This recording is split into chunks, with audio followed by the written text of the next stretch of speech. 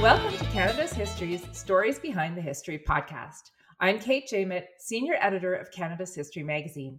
And in this podcast, we take a deeper look at some of the stories in our award-winning print publication.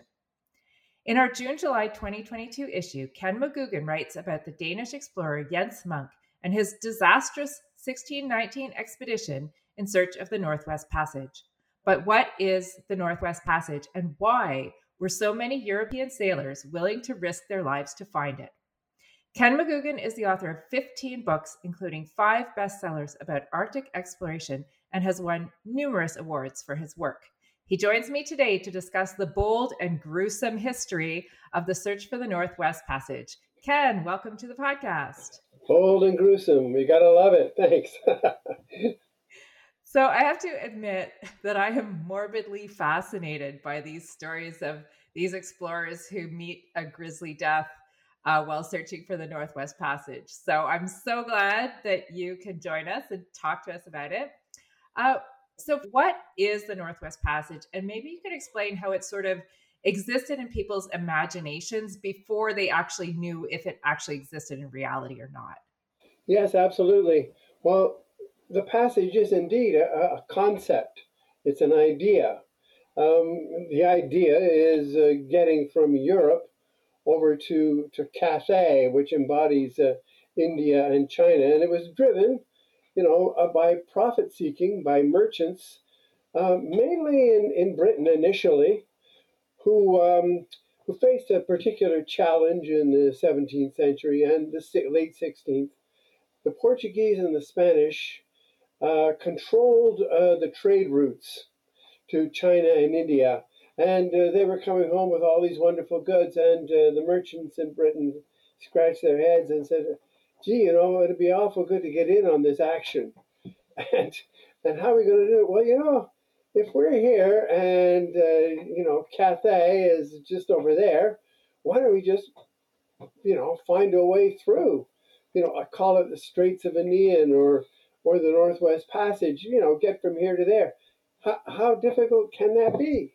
So that's how the idea was born. It seemed like a good idea at the time. And this passage would be over the top of what we now call Canada, right? That was sort of the idea of to go north over top of that continent that was kind of blocking their way. Exactly. They had no idea even that it was a continent. They just knew, well, look, we're here, they're there. It's not a continent. It's just a little bit of land, or maybe should be sea all the way, open sailing, and let's do it. So they wanted to go to China, to India via the west, rather than going around the Horn of Africa, which is where the Portuguese were going, right? Yeah, so they had all kinds of Portuguese and Spanish pirates out there plundering the ships. So that wasn't really viable. So how are they going to do this? So it's very much a European idea, the Northwest Passage. Okay, and so tell me about how they then first started out trying to find this thing, and who were some of the very earliest people and who tried this, and then what happened to them? Well, the most prominent early one would be Martin Frobisher in the late 1500s, and he actually went 3 times. He ended up, they were looking for gold. Well, or he thought he found gold. He piled his ships high with these black rocks that seemed to have all kinds of gold in them. And of course, it ended up being fool's gold, which was kind of unfortunate from his point of view. It's not easy sailing in these tiny little wooden ships in some of the heaviest seas in the world. Not as bad as down, the Drake Passage and so forth, but it can be pretty bad up north there and crossing Davis Strait. So he was early on, but then came 1610. Another figure who was well known. That's Henry Hudson. Now these guys had a certain mindset. Hudson was known as for example, well, they were swashbucklers. They were, daring individuals. Hudson was known to take his orders and head out and see if the orders were working. And well, that wasn't working. I'm going to go my own way. I'm going to go. I'm deciding what I'm going to do. I kind of enjoy these guys in that respect.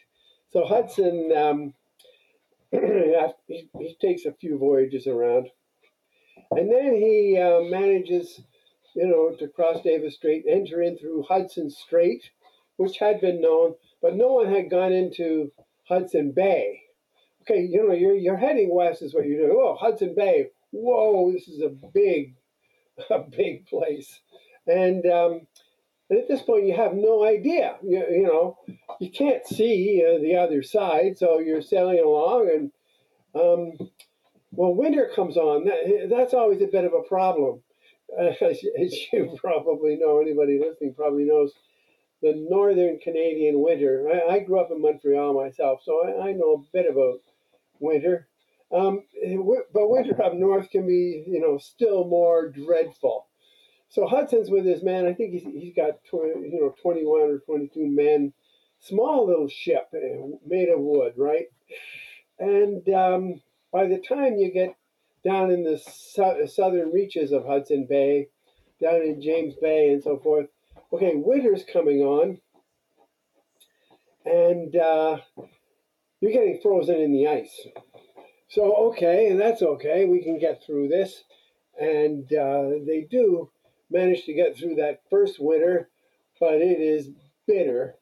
And when spring starts to come, the guys are saying, okay, we've had just about enough of this. Let's head for home. And Hudson's saying, oh, no, now, wait a minute, guys. We're not going to quit. We're going to keep looking for this passage, through the other side here. This is how it's going to be. And he sets up a chart and he shows them, here's what it looks like. And they are not convinced, to say the least. And don't forget, you're also shut up on this tiny little ship. So there's personality conflicts arising by now. Anyway, comes the day, a couple of guys lead a mutiny. And Hudson has two young men with him, including one is his son. Anyway, the mutineers put Hudson and 8 people into this little boat, basically a big rowboat, and say, okay, guys, not give them any food or anything. Okay, guys, we've had about enough of you, so we'll see you later. So then there's the incredible image, certainly fixed in my mind, of Hudson and his guys desperately rowing after the ship as it sails away. The ship just raises its sails and goes back to England and makes it back there. And they tell a story. Of course, they could be charged with mutiny and hung. But a couple of these guys now, they realize, like Robert Bylot, he's a pretty good navigator. And if these guys have already been over, looking for the Northwest Passage, they have a pretty good idea. So we'll just charge them with murder and acquit them, and then they can go back out on another voyage. So that's the kind of thing that that went on. So these mutineers, they actually got acquitted because the merchants or whoever figured they were too valuable to lose. Yeah. Wow. That's basically it. Well, I mean, it's all interpretation, right? But lo and behold, the guys are back on a ship, or a year or two later. So figure it out, right? But Hudson, he dies, right? I mean, he perishes. Yeah, he disappears. The bodies have never been found. Yeah, it's a fascinating story, but certainly Hudson was never heard from again alive, that's for sure. Wow. Did they think that they had reached the Pacific Ocean initially when they went into Hudson Bay? Did they think, hey, this is it, this is great? Yeah, well, they wondered, because they did do some exploring down in James Bay, so there was a coastline trending north, so maybe not, but surely there's a way through, is what they were thinking. So that led then directly to the Jens Monk expedition. A few years later, Monk is thinking, well, why should these British navigators get all the glory? And he's a veteran navigator as well. And he's got something of that same mindset of hell take the hindmost. I'm going for the Northwest Passage, and we already know that if you go through here, all you have to do then is find the way out on the other side. Right. So they knew how to get into Hudson Bay. Now the question is how to get out of Hudson Bay to the riches of China and India, right? That was in their mind. Exactly. Okay. Exactly. That's what they thought they were doing. So I know we have your whole article about Jens Monk, but Jens's expedition does not end well either. Well, no, it doesn't. He gets across Hudson Bay, and he goes into what is now the Churchill River. That's not what he called it, but that's what we call it now, the Churchill River. And he manages to go in there and land, and ends up spending a winter there. By that time, I think he lands with 64 men, including himself, and 61 die. And incredibly, he and two others, they'd arrived with two ships. He and two others managed to make it back to Denmark. An extraordinary feat, really. Three guys making it all the way back across Hudson, through Hudson Strait, across Davis Strait, back to Europe. Extraordinary navigator, Jens Monk. Yeah, it was a complete and utter wipeout. The worst disaster, certainly up until that time. Okay, I'm now a merchant in Europe, and I've seen what has happened to Henry Hudson. He gets marooned and dies. His crew comes back and says, "This man was crazy. He wanted to keep going west. No way in hell." Jens Monk goes, 61 out of 64 people die.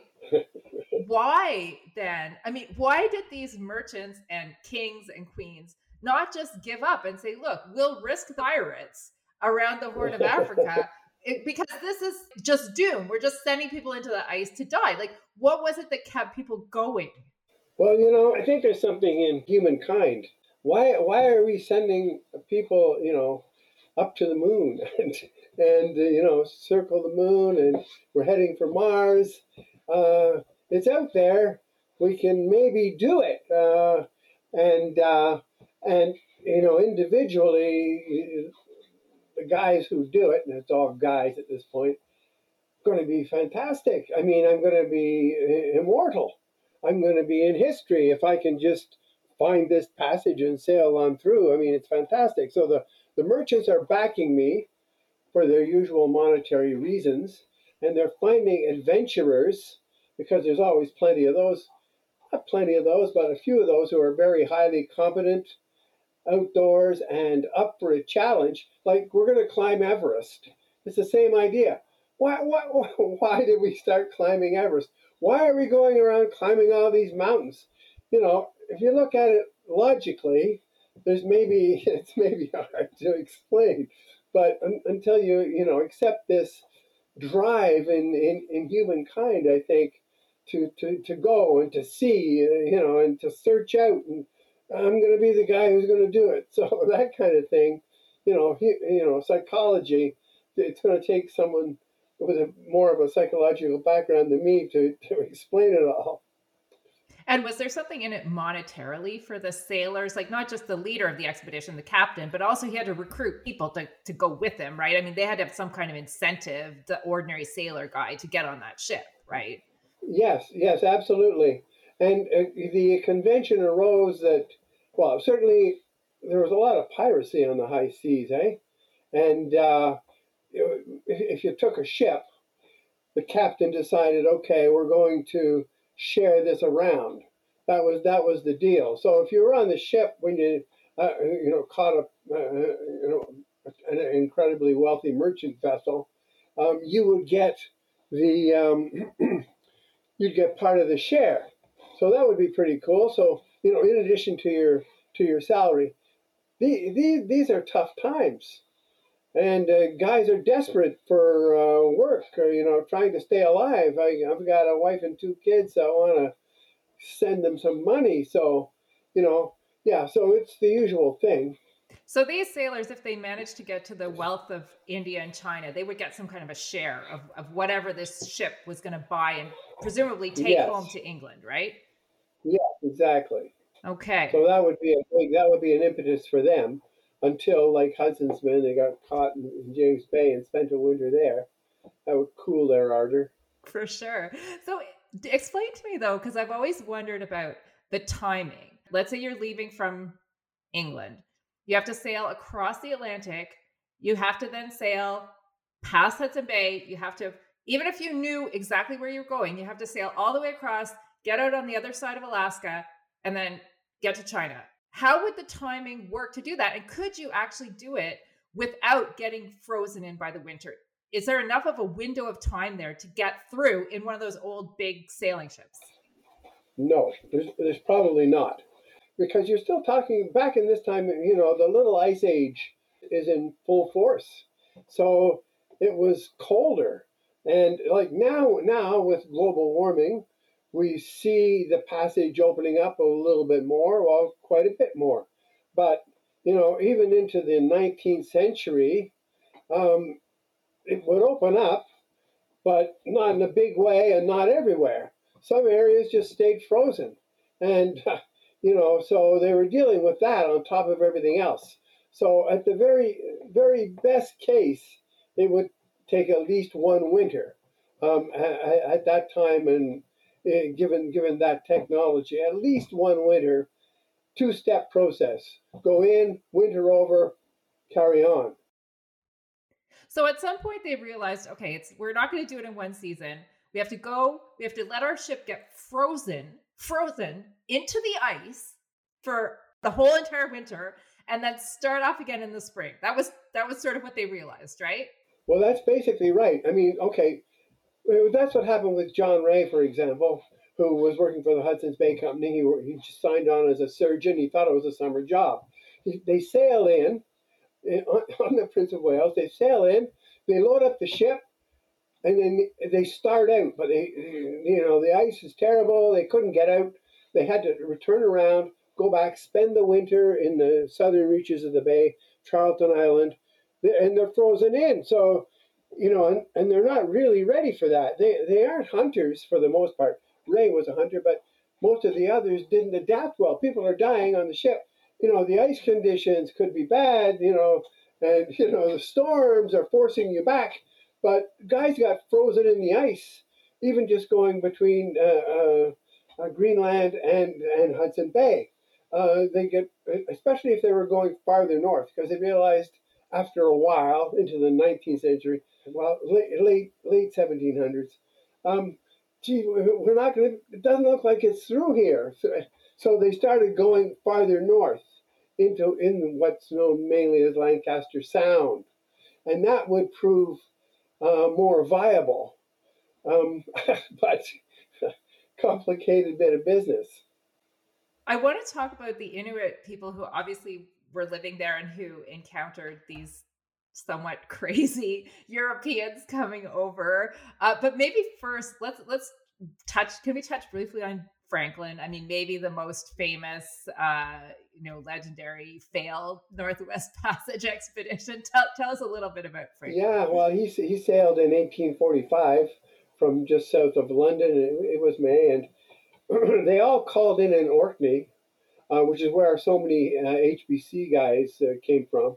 The place called Logan's Well. They would take on some fresh water. Then they go across, and Franklin, he thought he was doing pretty well. It's been a matter of putting it together what happened, right?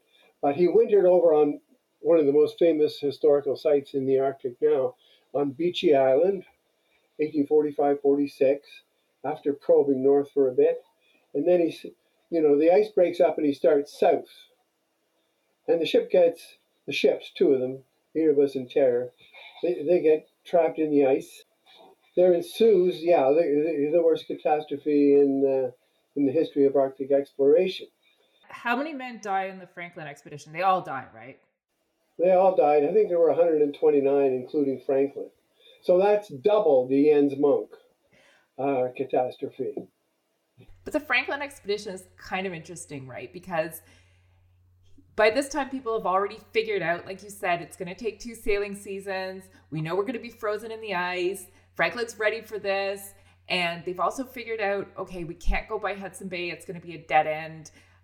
If we're going to find this Northwest Passage, we're going to have to go further north. And so he does. And the island, like you mentioned, that he overwintered on, Beechey Island, it's way beyond the Arctic Circle. It's further north than Baffin Island. He goes up there, he gets frozen in ice, all goes according to plan. So how do things then go so terribly wrong? He did get trapped in the ice after he went south from Beechey Island. And okay, you're talking about what happened. That's the greatest mystery in the history of Arctic exploration. And people have been arguing about it since 1847, 48. I mean, trying to figure out what had happened. And well, actually, I write about this in my forthcoming book. A number of theories have been put forward as to what happened. Because look, John Ross and James Clark Ross had spent 4 winters in the ice, trapped not far away from where Franklin was, down at the bottom of Prince Regent Inlet. They had managed to survive and find their way back into the main channel there in the north, and managed to hitch a ride home after 4 winters in the Arctic. Okay, so then the question becomes, how come, that's just one example, how come the Rosses could survive 4 winters in the Arctic and Franklin perished after a couple of winters?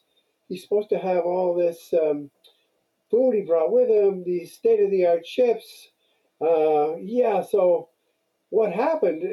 That has been the biggest mystery. Wow, there's lots of mysteries. So we've got Henry Hudson's mystery, we've got the Franklin mystery. But help me with this, Ken. So after Franklin overwintered on Beechey Island, why did he then go south? Why didn't he continue going west toward China and India, which was his ultimate destination? I think of the Northwest Passage think of it as 2 channels, one in the north and one in the south. The southern channel is along the Arctic coast of Canada. By the time Franklin arrived and went in there on his voyage, they knew of those 2 channels. You go in through Lancaster Sound. Now, they had got cut off by this incredible mass of ice. There's no going through all the way through straight. But they knew that along the coast, because, Samuel Hearne in 1771 had become the first to reach the Arctic coast of Canada by traveling with this great indigenous leader, Matonabbee. He hooked up with Matonabbee and did it, the way that Matonabbee did with his Dene Chipewyan people. Hearne went along with that, and he managed to succeed. He could learn from the native peoples. After that, so he in effect geographically planted a flag. Okay, here's the Arctic coast. Okay, they said the Arctic coast. Okay, so then they started looking. Mackenzie went down the Mackenzie River. He was disappointed. He called it the River of Disappointment because he thought he was going all the way to the Pacific. Instead, he finds himself on the coast, northern coast. So there's 2 points then in the north, and then you got people heading east trying to figure that out. So let's see how far this southern channel extends. So they still didn't know that. They didn't have, fantastic flying ships that could go over, no drones to send up and see what's over the horizon. So the guys who did well were usually the fur traders traveling with, inevitably, the native peoples, including the Cree and the Ojibwe, who knew how to travel there. The fur traders knew enough, if this guy says it's too dangerous, I better not go this particular way. Whereas Franklin would come in and say, what do they know? I'm with the Royal Navy. So, but by the time he sailed in 1845, they had an idea that, okay, look, we got these 2 channels, one in the north, one in the south. All we have to do is to connect them. How hard can that be? Just coming in from the east, and they knew they could get out the west. They could get out the southern channel, or they believed they did, by going along the coast. So all we have to do is go in here and get down there, get down to the coast. So that's what Franklin was attempting when he got trapped in the ice for good, in effect. Yeah, there's a whole saga, of what happened, and there've been countless books, and I'm adding to that number. But well, we hope it will be the definitive one, Ken, and that no one will ever need to write another book about it after. Well, what was so? I mean, the picture you're explaining now is a bit more complicated than the original, where it was just coming in on ships. Because now you have fur traders going over land; they're going down different rivers. They've got these guides and from various different indigenous groups. So it's kind of getting like a bit more crowded up there, as they're all sort of from multi-pronged approach to try to find this passage, is what I'm sort of imagining. But what was the role then, and this is a broad question, but of the indigenous people in finding or helping to find the passage? Because obviously they had local knowledge, but they didn't have like a passage that they traveled through and they could just say, oh yeah, well, here it is, right? They didn't do that. No, because they were living there. They weren't seeking a passage that would go through there. I mean, they were living in their particular environs and adjusted to the land. But for example, in 1903-04, when Roald Amundsen became the first to sail the passage, well, how did he do the voyage? How did he find his way between the Northern Channel and the Southern Channel? Well, there was a missing link there. That was the final link in what would become the first navigable passage. And the guy who found that, the explorer who found that in 1854, was this fur trade doctor, John Ray, but he did it with two indigenous people, William Oligbuck Jr., the Inuk, and Thomas Mistigan, who was an Ojibwe. Because what happened was, Ray was out looking and exploring and trying to figure out the lay of the land. And he set out with a number of guys, and when he was down to 4, 2 of them, were not functioning well. Okay, this is overland. This is man hauling sleds. This is really tough work.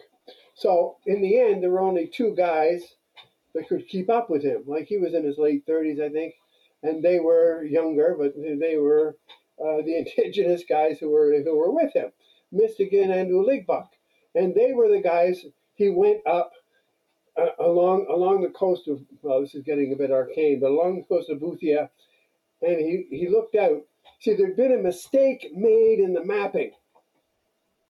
Because of the terrible weather, James Clark Ross had placed a bay where there was actually a strait.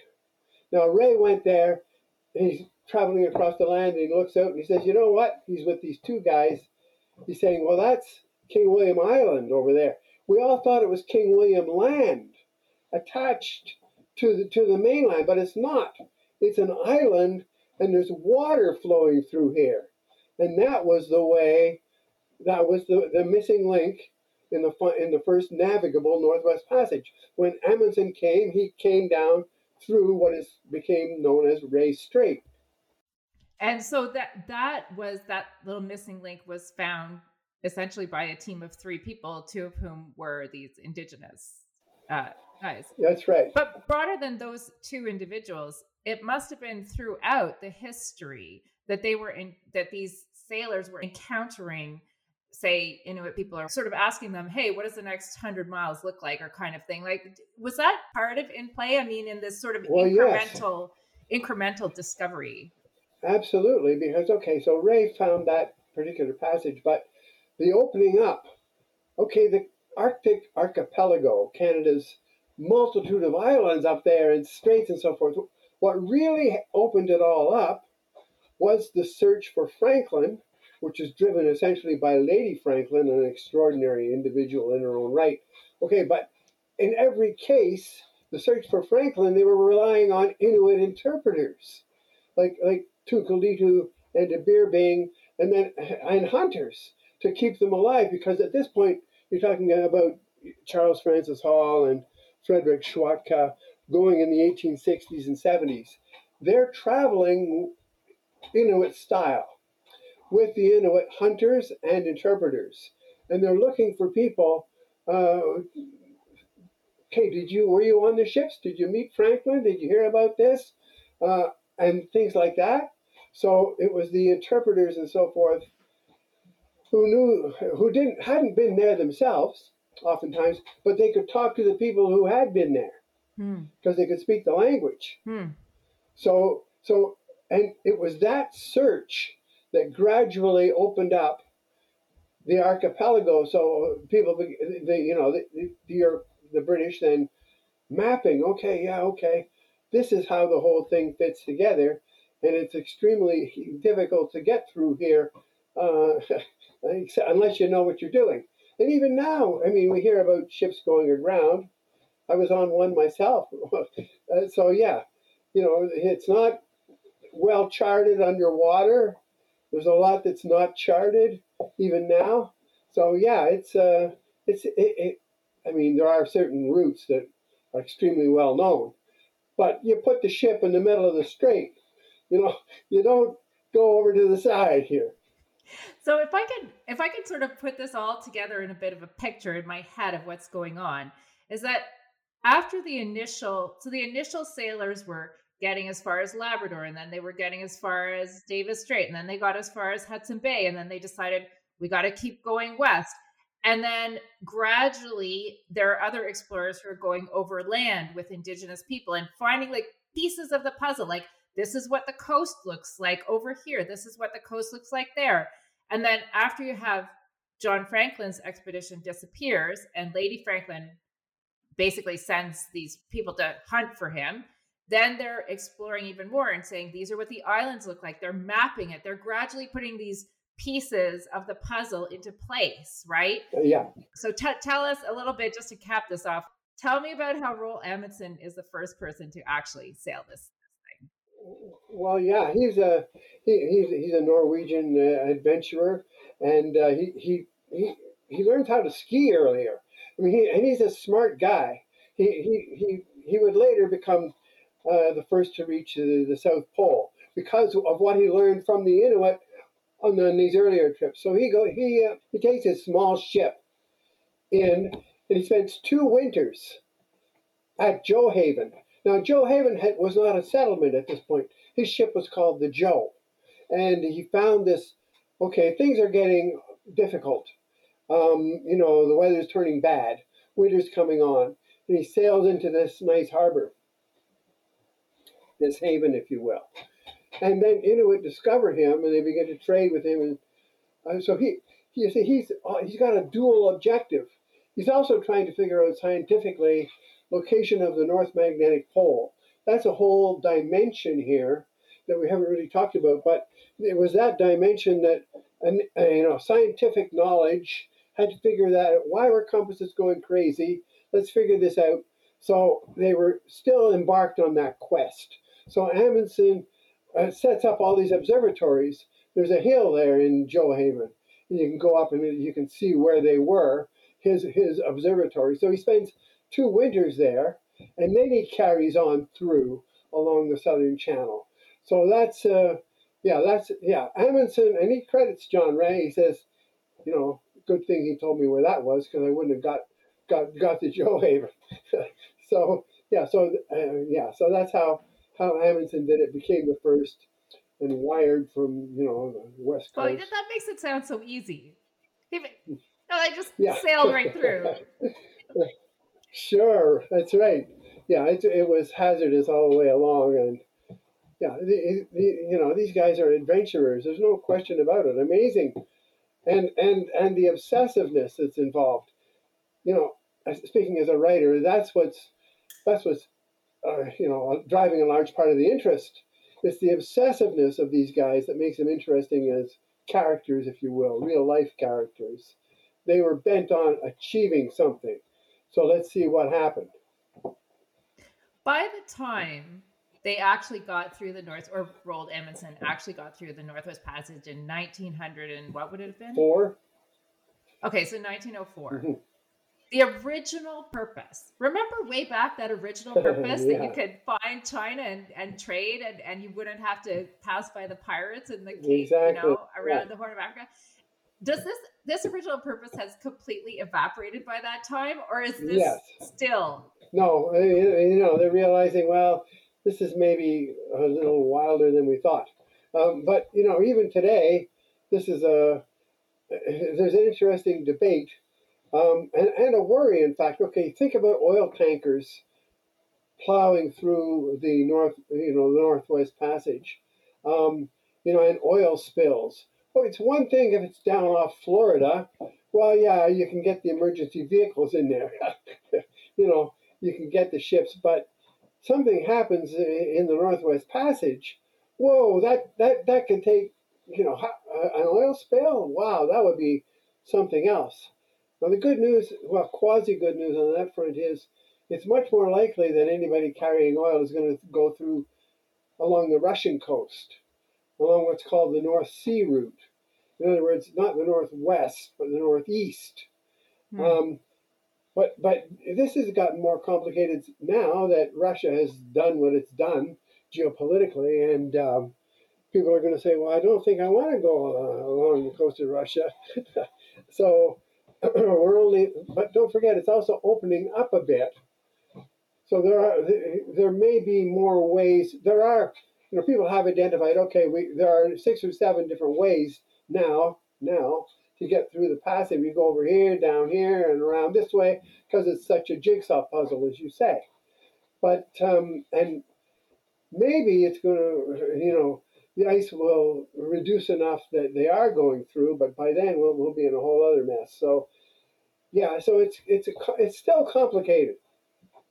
Is the Northwest Passage used as a commercial shipping route today? Yeah, a little bit. But, because the reason being that it's a shorter route than